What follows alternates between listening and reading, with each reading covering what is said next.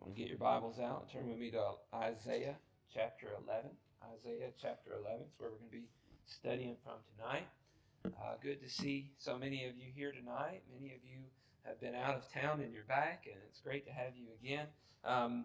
We've been studying through Isaiah. We've been learning a lot about God's promises and God's judgment against those who are wicked. We've seen that Israel is under condemnation. They're constantly being wicked. We've seen Judah also is condemned, as the king of Judah is Ahaz, and he refused to trust in God. Instead, he pursued trusting in Assyria. And God has been giving us a message over and over again, as Isaiah has been providing it, that He's going to bring judgment on those who are wicked. His anger is not going to turn away as they receive judgment, but He's going to continue and press in with His anger. And then we have seen little remnants of hope. Remnant is the key word there. That there is a remnant that God is going to save. That He's going to bring through the fire of all the judgments that He is preparing. And that He's going to bring them into a time of hope. And they're going to learn to trust in God like they never have before. They've always trusted in themselves. They've trusted in men. And God is going to bring them through this trial and out the other side, going to help them to see the truth.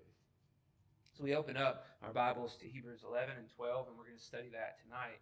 Really, that message of hope is found here. This is kind of the end of the section, even though there is more. We're going to talk next week. We're going to cover a big, actually 2 weeks, because we got singing next week. We're going to cover a big section of Isaiah and make some good progress before we take a break for a little while.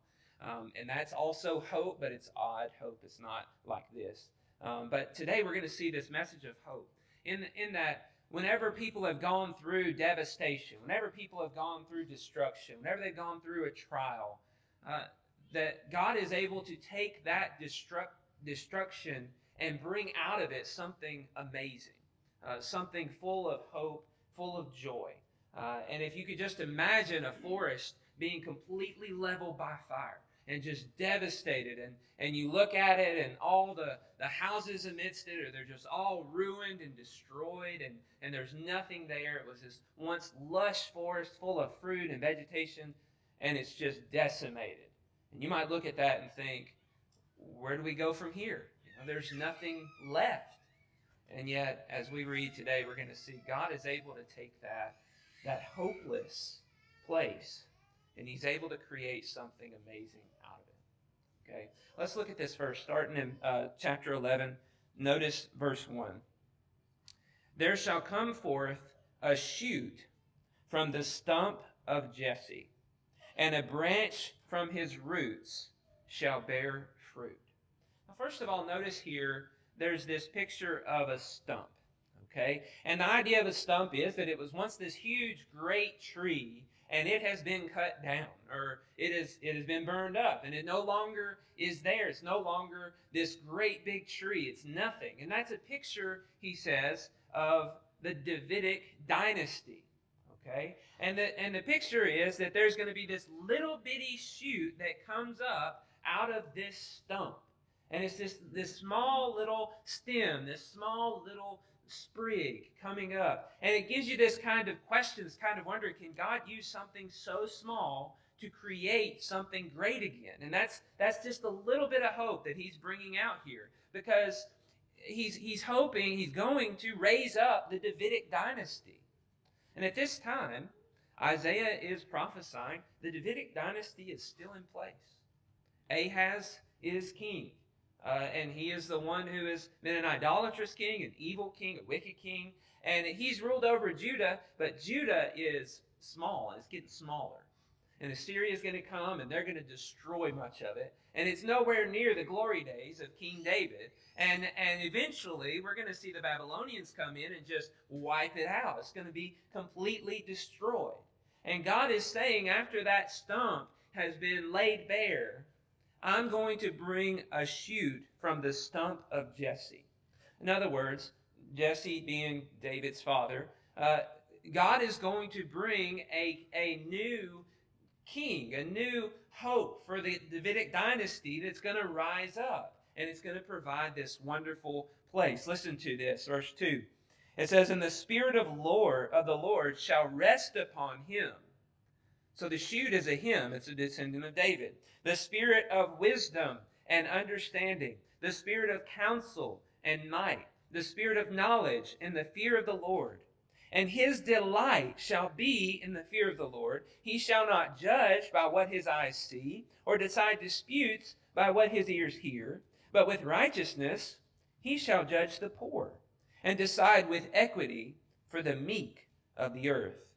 He shall strike the earth with the rod of his mouth, and with the breath of his lips he shall kill the wicked.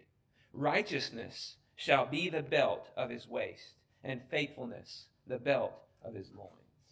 Notice that God is foretelling a new line from David that is going to rise up, and he's going to be given this Spirit of the Lord, and he's going to make judgments that are good and right and true. He's going to make it to where righteousness reigns on the earth.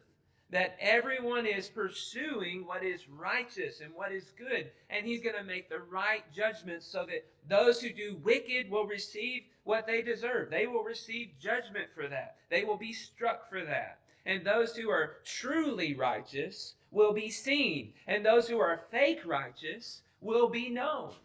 Notice he says he's not going to judge based on what it looks like. He's not going to judge based on what it sounds like.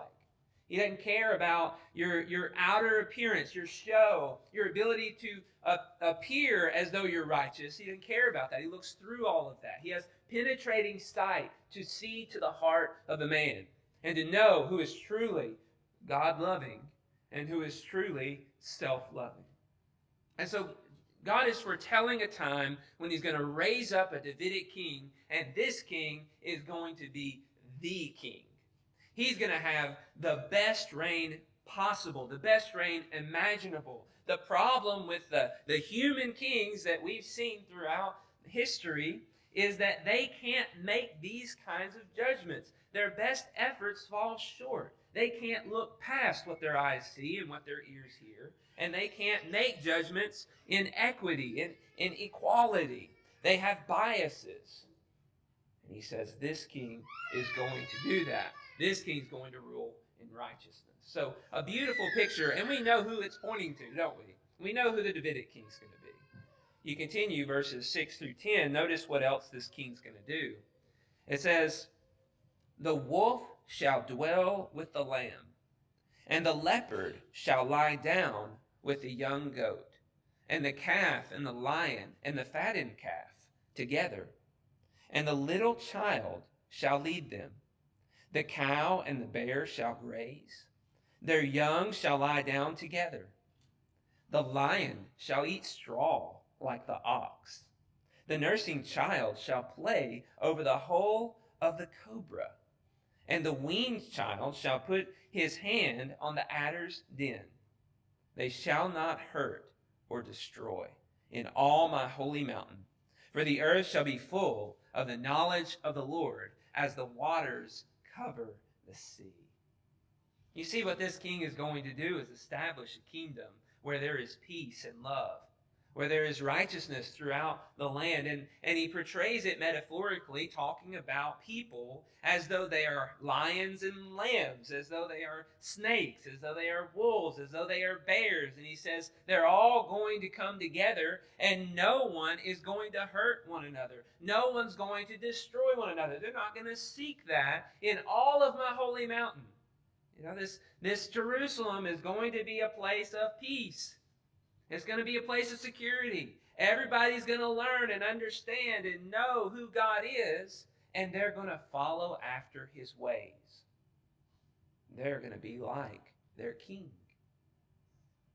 And they're going to show love and compassion and mercy toward one another. And I love this. A child will lead them.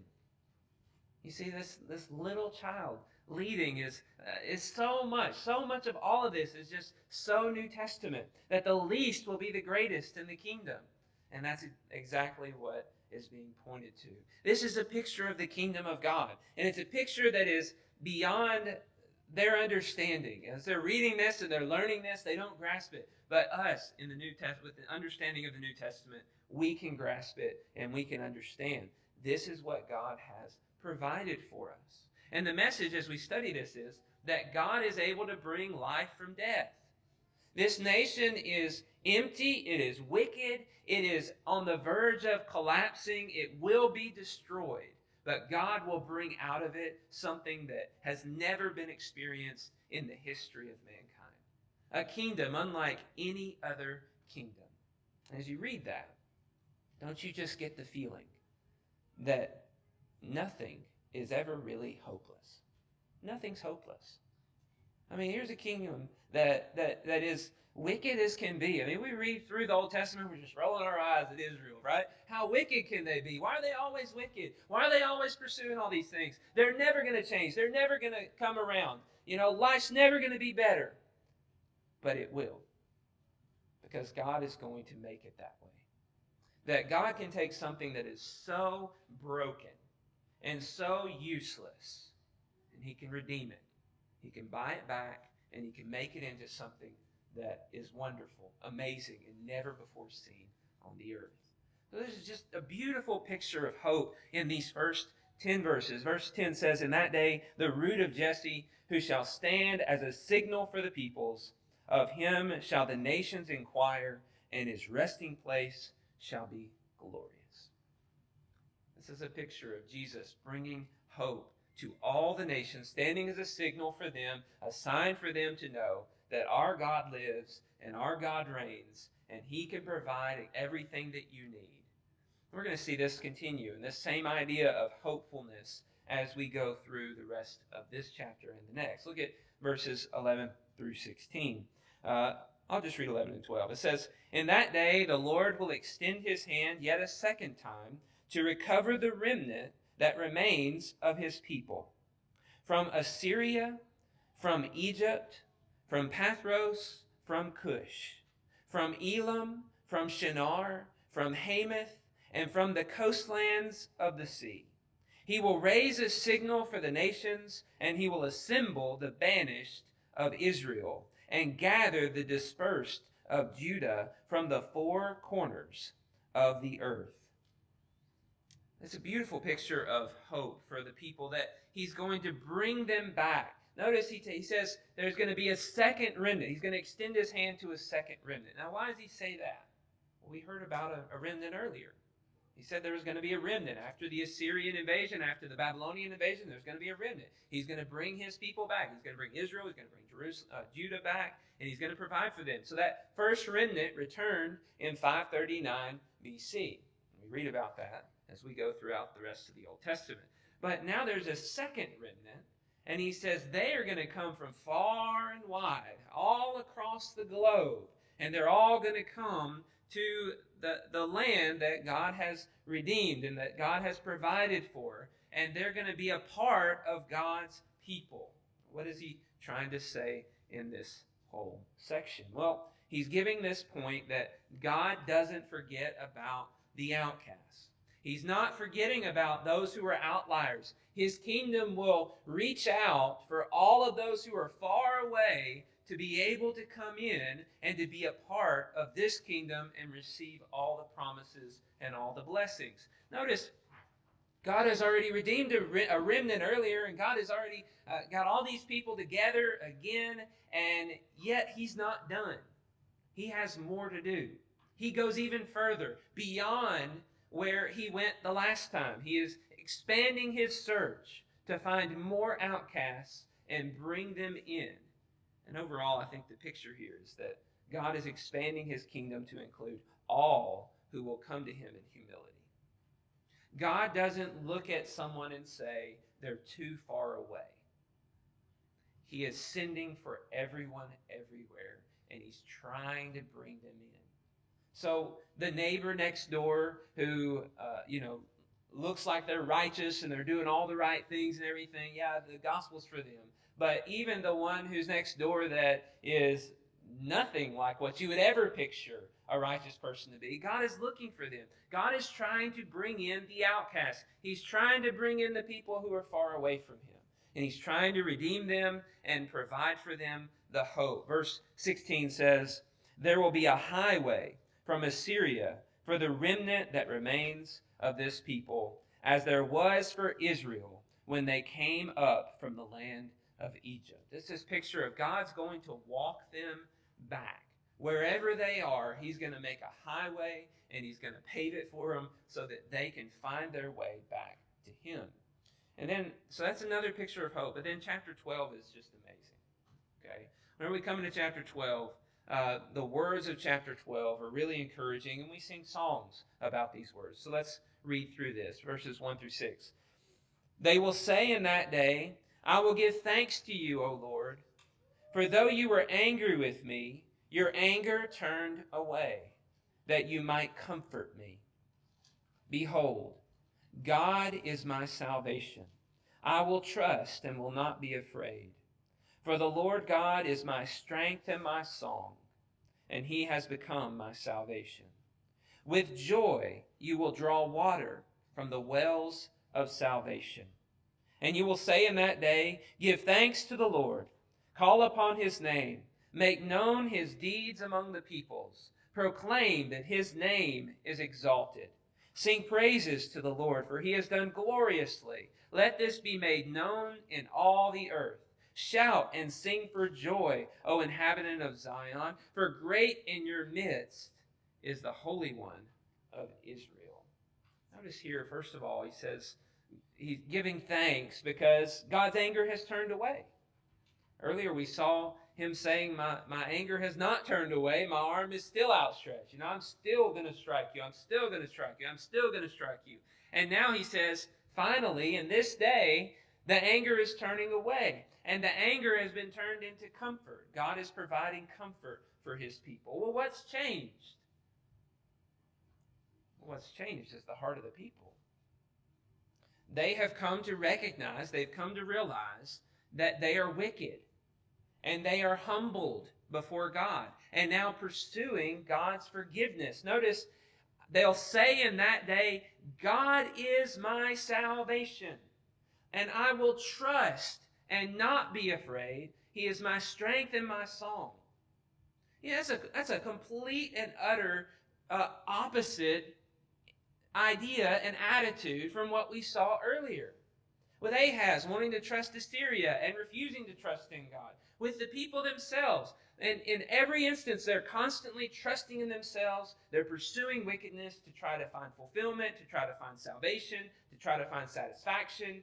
And you see that there's a big shift in the attitude and the heart of the individuals that they would now say, God is my salvation.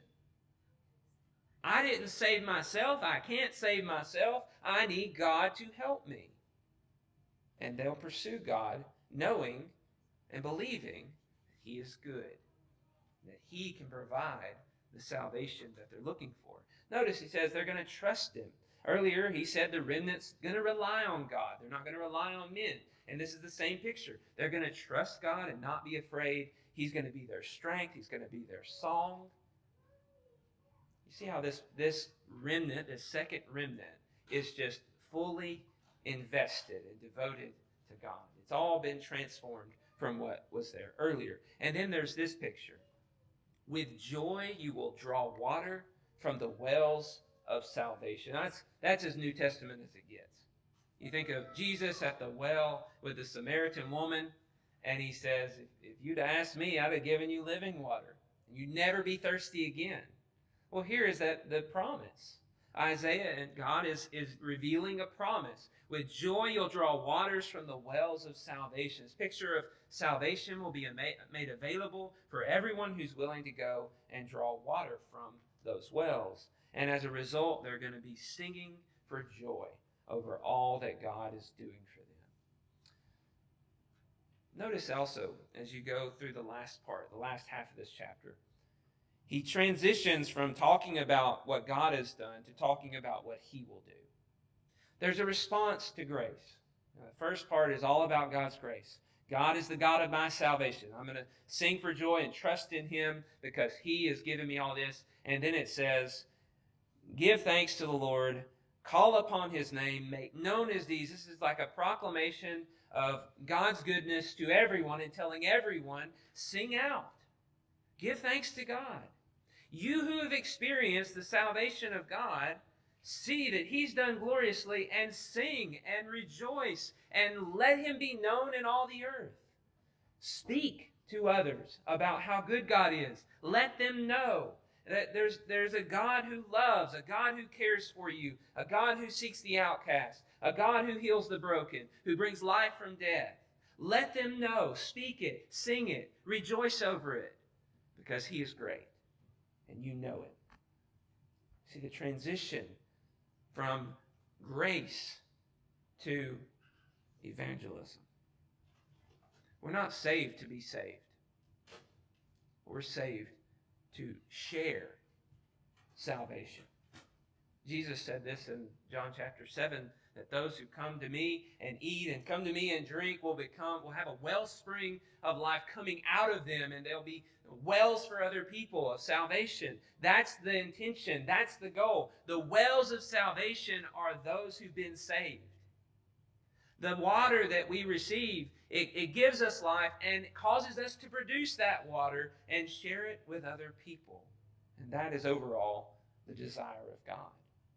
Okay? So this is a beautiful picture of hope that we find in chapters 11 and 12. And that picture of drawing from the well is really, really interesting and really, really important. Let's think about that for just a second, just a little bit more.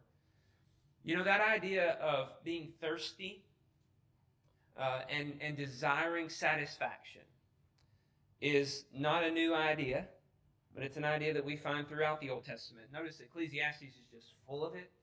Ecclesiastes, Solomon says that God has put eternity into man's heart.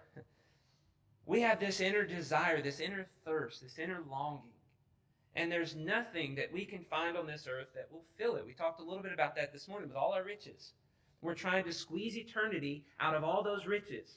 We've got an eternity-sized hole inside of us, and we're throwing possessions in it, thinking that that will fill it. But God is promising fulfillment and filling in Jesus. We need this. We need to drink from the well of salvation and never thirst again. And so what are we going to do? First of all, acknowledge you're thirsty. Recognize that. Understand, I'm thirsting for fulfillment. I'm thirsting for filling. I feel empty inside. Okay, great. Now, where are you going to find fulfillment that lasts? You can pursue all these other things, but God is providing us with the ultimate fulfillment. Jesus, on that day, saying, "Come to me if you're thirsty, and I'll give you living water," is a picture of Him being the source. We need to go to Him and find the salvation, find the fulfillment that we're desiring in His words. You know, really the problem that we have is we just have the world constantly throwing things at us, advertising to us, selling us things that will fill the hole that will never fill the hole, and we buy into it. But we can't do that. We have to trust that the rich fulfillment comes through Jesus. We have to have faith that if we keep drawing from this well, that hole will be filled. Even if it doesn't feel like it right now, maybe because you're not very experienced in studying, you're not very knowledgeable about all that Jesus has done and all that He's revealed. But as you study, man, it feels completely. It brings joy to your hearts that nothing in this world can compare to. So we've had multiple studies going on and meetups and all of that. I mean, I'm just enjoying eating it up. And I'm just wishing everybody was doing this. I mean, I wish you were constantly in Bible studies, talking to people about spiritual things and just eating from the Word and just making the time for that, because it's good. Taste it. See it. It's good. It fills you. Way more than the binging on Netflix does. It fills you, I promise. And those relationships that we develop with one another that are based on faith help us to strengthen the resolve to keep drinking. And not just take a sip and then go away and forget that was good. We got to drink deeply. We got to drink a lot. Don't get that bucket full and then take a sip and set it down. drink it up and don't stop drinking it. We should be Bible scholars. We should seek to be knowledgeable in the Scriptures and understanding about who God is. We should be full of the knowledge of God as the waters cover the sea. You know, it's just where it should just be filling us and coming out of us so that we share it with other people. We of all people should be the people of the Word. We should be the people who know the Word inside and out, who are constantly seeking to know more, and who can share it with others. And if you're feeling empty week after week after week, are you filling yourself with God? That's what we need. That's what we need. As we study this, you see God is setting us up with this wonderful King and this wonderful kingdom. He's willing to take all that is broken. He's willing to heal it. He's willing to bring those who are outcast in. He's willing to take what is dead and bring it to life and refresh and nourish us and restore us by giving us Jesus. And we need to take advantage of the blessing that we've received. Jesus represents God's power to fulfill all of these promises. This is 700 years before Jesus ever comes. Okay? God can fulfill all of his promises. And he does. And God can fill us just like he says he can. Take hold of the eternal things. Set your minds on things above, not on things on the earth. And find that God is there. He loves you and he cares for you. You're not insignificant to God. God sees you, and God can provide for you the eternal hope of glory. Hopefully today, as you read this and you see these wonderful truths in the Old Testament, these prophecies that God has fulfilled in Jesus, you can leave here singing joyfully, knowing God is almighty and powerful, and he loves you, and he cares for you, and he's provided you with everything you need. And I hope you renew your efforts to study his word and to dive deep into the things he's revealed to us. If you're here tonight and you're not a child of God, this is your opportunity to come forward and to accept his grace. But I think most everybody here has accepted the grace of God. If you're here tonight and you're not really living for God, you're not being faithful, you're not pursuing his kingdom, you're not pursuing his grace, you're not pursuing fulfillment through Christ, why not? Has the world gotten its hold on you? Are you like the soil that's surrounded by thorns and it's all being choked out of you to where there's no fruit? God has given you everything you need to be fruitful. Please don't continue that way. Please change. And let us know if we can help you in any way. Please come as we stand and as we sing.